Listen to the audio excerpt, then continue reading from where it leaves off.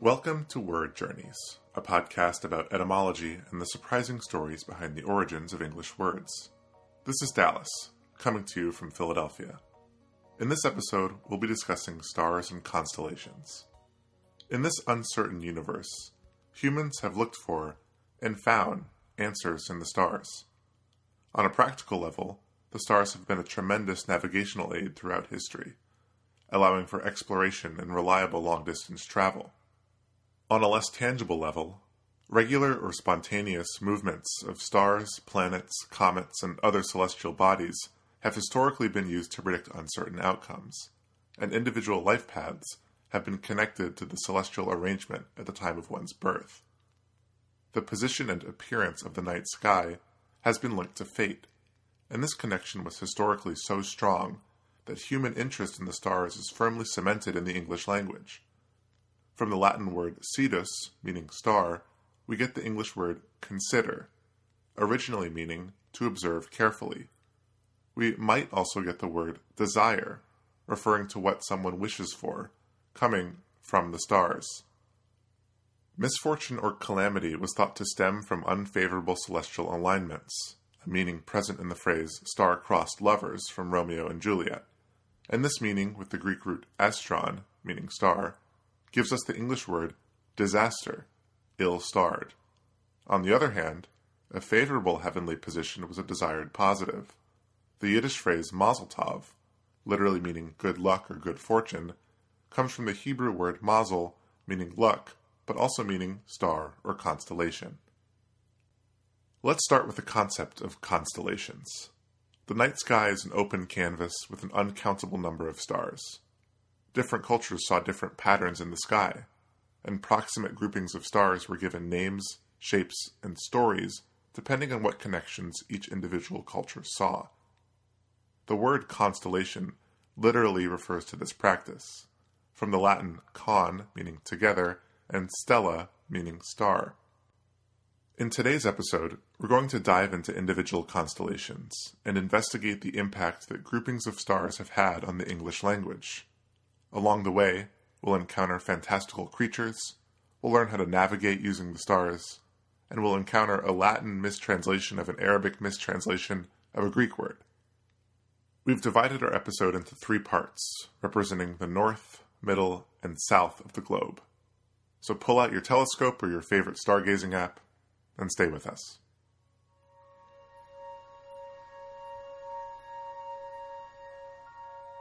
Part 1. The Northern Sky. For inhabitants of the Northern Hemisphere, the constellations in the far northern sky are arguably the most important. They're visible year-round, and they don't move around too much, making them both familiar and vital for navigation. The reason for this has to do with what's called the celestial North Pole. Imagine looking up at the night sky. Due to the rotation of the Earth, it will appear to a viewer in the Northern Hemisphere that all of the stars and constellations in the sky are rotating slowly around a single point, the celestial North Pole. Whereas stars that are far from the pole rotate with a wide radius and will disappear below the horizon at various points in the year. Stars close to the pole rotate with a small radius, and are thus always visible. And, an FYI, the word pole is derived from the Latin polus, meaning an axis or pivot, or, indeed, the entire sky. The most recognizable northern constellation is a pattern of 7 stars, with 4 outlining a box and 3 more creating a kind of handle. Americans call this grouping the Big Dipper, since it appears like a ladle, and viewers in the British Isles call it the Plough, since it also resembles a plough. Different cultures have always had different names for the same groups of stars. To the ancient Egyptians, the Big Dipper looked like the leg and thigh of an ox. To the Maya, it appeared like a parrot. Many Native American groups thought it resembled a bear, with the box being part of the bear's body, and the 3-starred handle being the bear's tail. And the Greeks and Romans also thought it was a bear, which is where it gets its official name, Ursa Major, meaning the Great Bear in Latin. In ancient Greek, the word for bear was Arctos, and this constellation could be referred to as Arctos. Because this constellation always stays in the very northern part of the sky. The celestial North Pole could also be called the Polus Arcticus, the pole of the bear. By around 1400, the adjective Arcticus, or Arctic, could just mean northern, and by 1540, the adjective Arctic could also apply to geographic north, and not just celestial north. In this etymology, the entire region of the Arctic took its name not from a land feature, but from the sky above it. The same applies to the word Antarctic or Antarctica, which adds the Greek word anti, meaning opposite. The English word Antarctic is especially curious for two reasons. The first citation of the adjective Antarctic actually occurs before the first citation of Arctic, though this is likely just from the evidence that's available. And second, the word Antarctic referred to the southern part of the globe and was attested from 1594, a full 2 centuries before the discovery of the continent. There's another story about the northern sky involving a word you don't see every day. The word is cynosure, spelled Cynosure. It's defined by Merriam-Webster as, quote, a center of attraction or attention, and as one that serves to direct or guide. It comes from 2 Greek roots, kunos, meaning dog, and ouros, which means tail.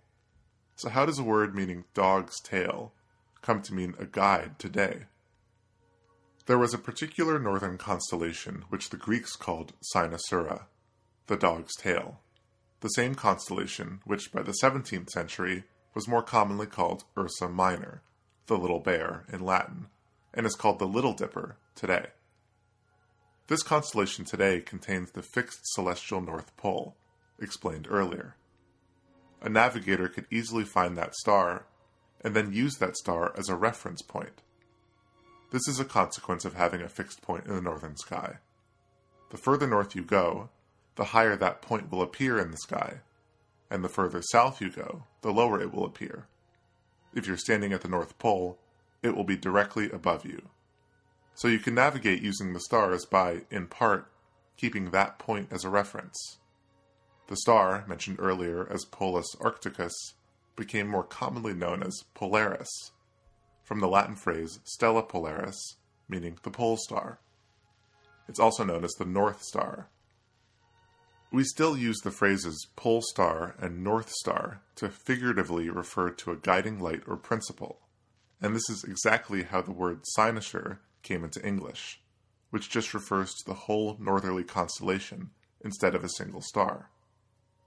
The first attestation of cynosure, meaning a guide, is in 1596, and it's first attested as something that attracts attention in 1599. It might have been a different word altogether, if the Greeks had seen some other kind of pattern in that part of the sky, but because they saw a dog's tail, we now have a cool-sounding English word to reflect that. Here's one more closing fact for this section. Polaris hasn't always been the North Star. The stars have gradually moved positions, and Polaris has only aligned with true north since around the Middle Ages. And it won't last forever either. Due to the Earth's precession, 2,000 years from now, the true north will become more aligned with the star Erai, and Erai will take the title of North Star. Coming up, some more personal constellations. Stay tuned. Part 2. The Zodiac. There's something particularly special about constellations that appear close to the celestial equator.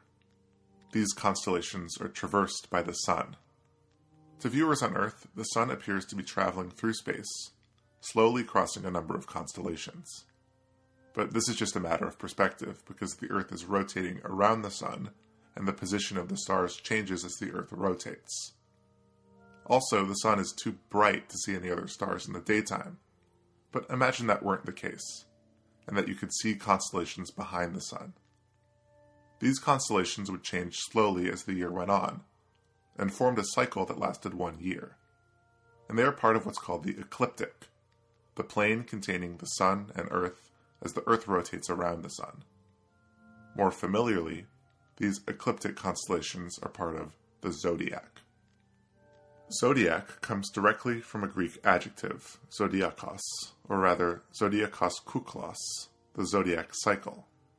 The adjective zodiakos comes from zodion, which means a little figure of an animal, ultimately from the Greek noun zoon, meaning animal, and also the root of the English words zoo and zoology.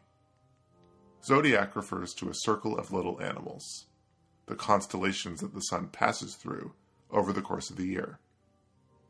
Many cultures have zodiacs, with different figures represented. The current zodiac signs today stem from the Greco-Roman tradition, but the Greeks and Romans borrowed and adopted heavily from Egyptian and Babylonian astronomers, who saw many of the same symbols in the heavens. Today, the zodiac signs are all Latin words for the symbol they describe. Aries, the ram, Gemini, the twins, etc. The oddest, perhaps, being Capricorn, meaning horned goat, and taking the form of a half-goat, half-fish being. 12 zodiac signs were chosen in order to correspond to the 12 months of the year, and the constellations were each assigned 1/12 of the sky, corresponding pretty well to when the sun was in that area, but not exactly. One sign in the ecliptic, Ophiuchus, the serpent bearer, got the shaft and wasn't included. Over time, there have been some changes to the Greco-Roman zodiac.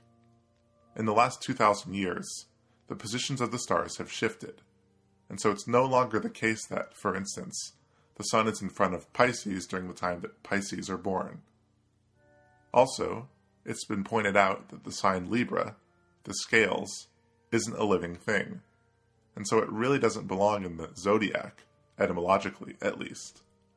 To the Greeks, that star combination wasn't scales, but rather the claws of the scorpion, the sign Scorpio. But over time, the claws were seen as scales instead, as indeed the Babylonians before had also seen them. Two of the modern astrological constellations, Cancer and Capricorn, have contributed to English in another way. When the sun is as northerly as it can get in relation to the Earth, at the June solstice, it is during the period of Cancer, the astrological crab. When it reaches its maximum, it then begins to appear more and more southerly in the sky. The latitude of Earth that corresponds to this point was called the North Tropic, or Tropic of Cancer. Tropic coming from the Greek word trope, meaning a turn, or rather a change in direction. Similarly, when the sun is furthest south during the December solstice, it is the sign of Capricorn, and the southern limit is the Tropic of Capricorn.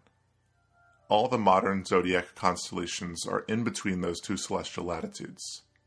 The word tropic, by 1600, began to be able to refer to the hot and luscious environment of the area between the two astrological tropics. Just as with Arctic, tropical is a current geographical term with a weather-related meaning that originated with the position of the sun and stars. Coming up, some wacky constellations. Stay with us.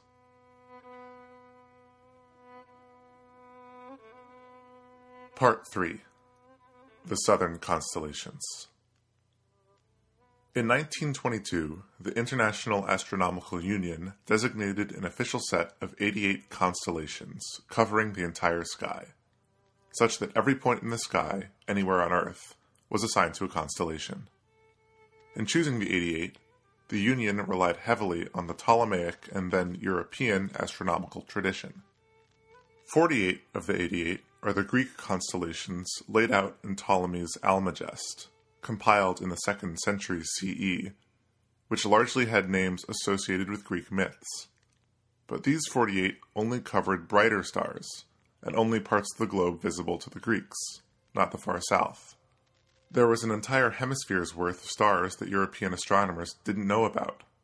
These southern constellations were identified later, and many have interesting names. After the first 48, the next set of constellations were contributed by astronomer and cartographer Petrus Plancius. Plancius was interested in exploration, and helped sponsor Dutch exploratory missions to Southeast Asia and Indonesia. Specifically, he tasked two Dutch explorers, Petrus Theodorus and Frederick de Houtman, to keep astronomical observations, and together they all created 12 new constellations of the southern sky. Following the model of many cultures, many of the constellations were animals, but with a decidedly European hand. The explorers chose animals that were strange and unfamiliar to them, new highlights from unexplored areas. So that's where we get modern constellations such as Chameleon, Phoenix, Opus, the bird of paradise, Pavo, the peacock, Tucana, the toucan, Dorado, the dolphinfish, Hydrus, the water snake, and Volans, the flying fish. These expeditions took place in the 1590s, and in 1603 the new constellations were immortalized in Johann Bayer's star atlas called Uranometria, which meant measuring the heavens.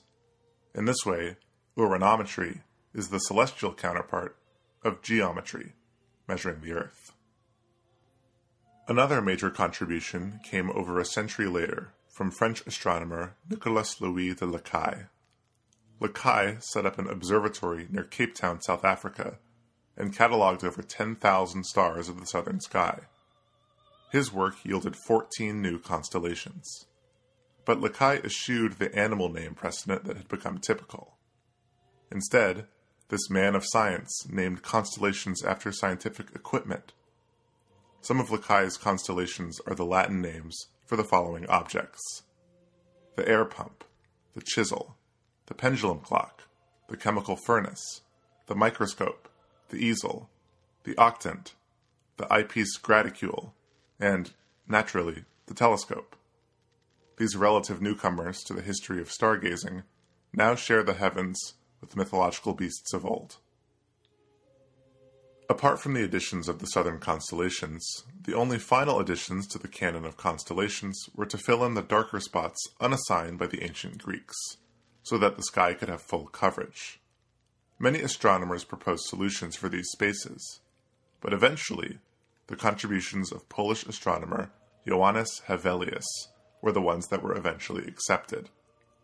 Hevelius is more famous today for his contributions to selenography, the study of the features of the moon, but in astronomy he added 7 constellations of various types, including animals, a lion, a lizard, and a lynx, scientific equipment, his trusty sextant, a mythological scene, a fox carrying a goose to Cerberus, and a historical figure.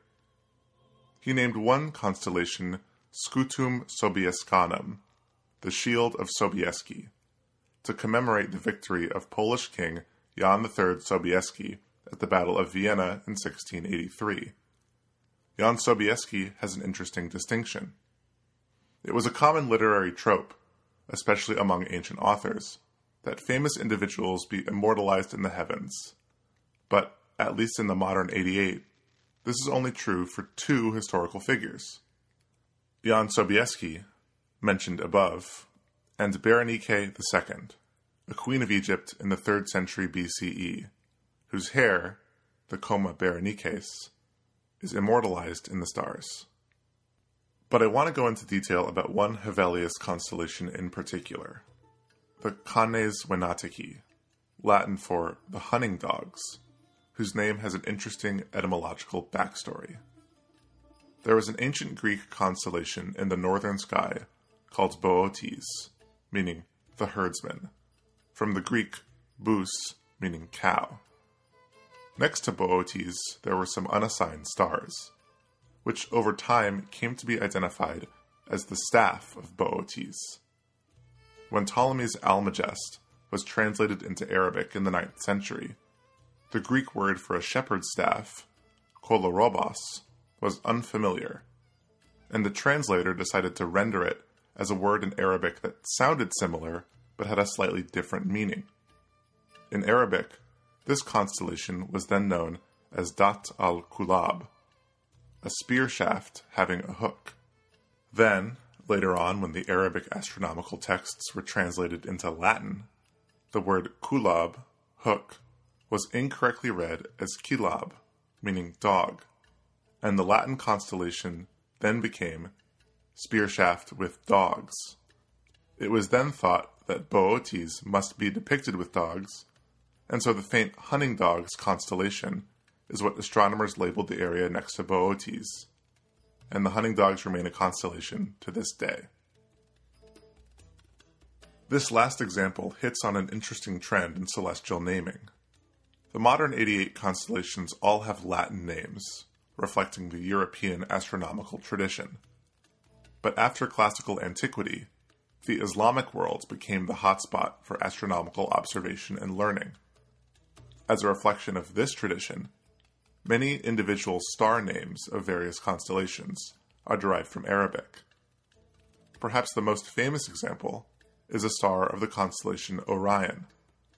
At one point in Islamic astronomy, Orion was called Al-Jawza, meaning the central one, and the large star at Orion's top left was called Ibn al-Jawza, meaning the armpit of the central one. This etymology is contested, but it's one possibility. Ibn al-Jawza would then become Bed el-Jawz, and finally Betelgeuse, which lent its name to a popular character and is a staple of science fiction. Islamic astronomy, in addition to contributing some interesting star names, has also left English with some more common terms. There was a lot of discussion in the first part of the episode about celestial navigation, finding poles, tropic lines, etc., and our final pair of words fits into this endeavor. The Arabic word for path was samt, S-A-M-T, and it was part of the phrase samt ar-ras, meaning path over the head. Samt ar-ras referred to the point in the sky directly overhead. But when this phrase passed into Latin, at some point in the process there was a small but important scribal error. The pesky M in samt was confused for an N-I, so samt became sonnet, and sonnet in Latin eventually became the word zenith, originally referring to the point in the sky directly overhead, but now referring to any figurative peak.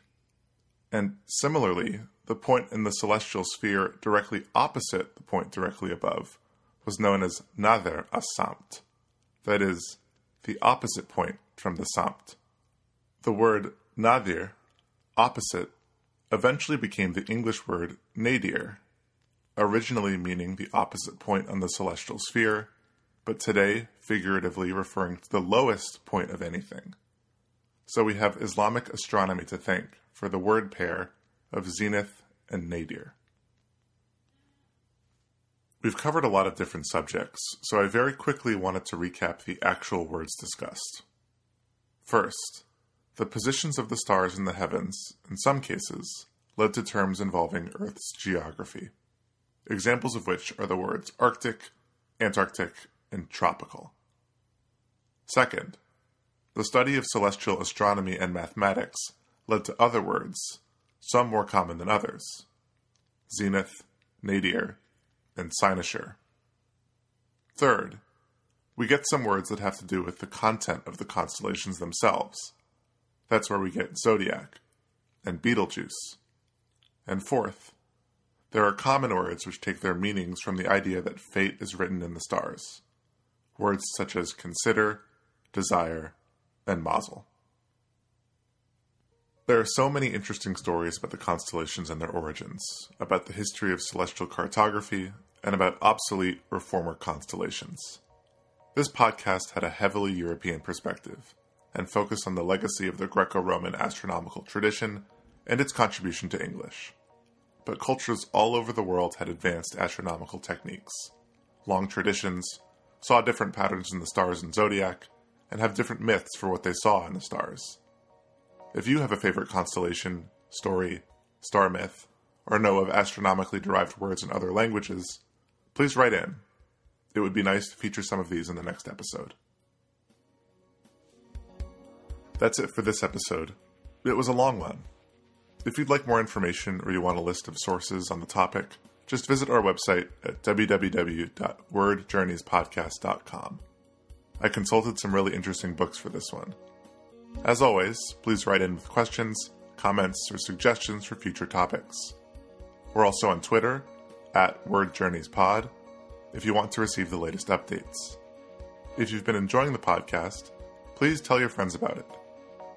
Musical selections in this episode come from Kai Engel, the Advent Chamber Orchestra, and Turku Nomads of the Silk Road. This is Dallas Simons. Thanks for listening, and see you next time.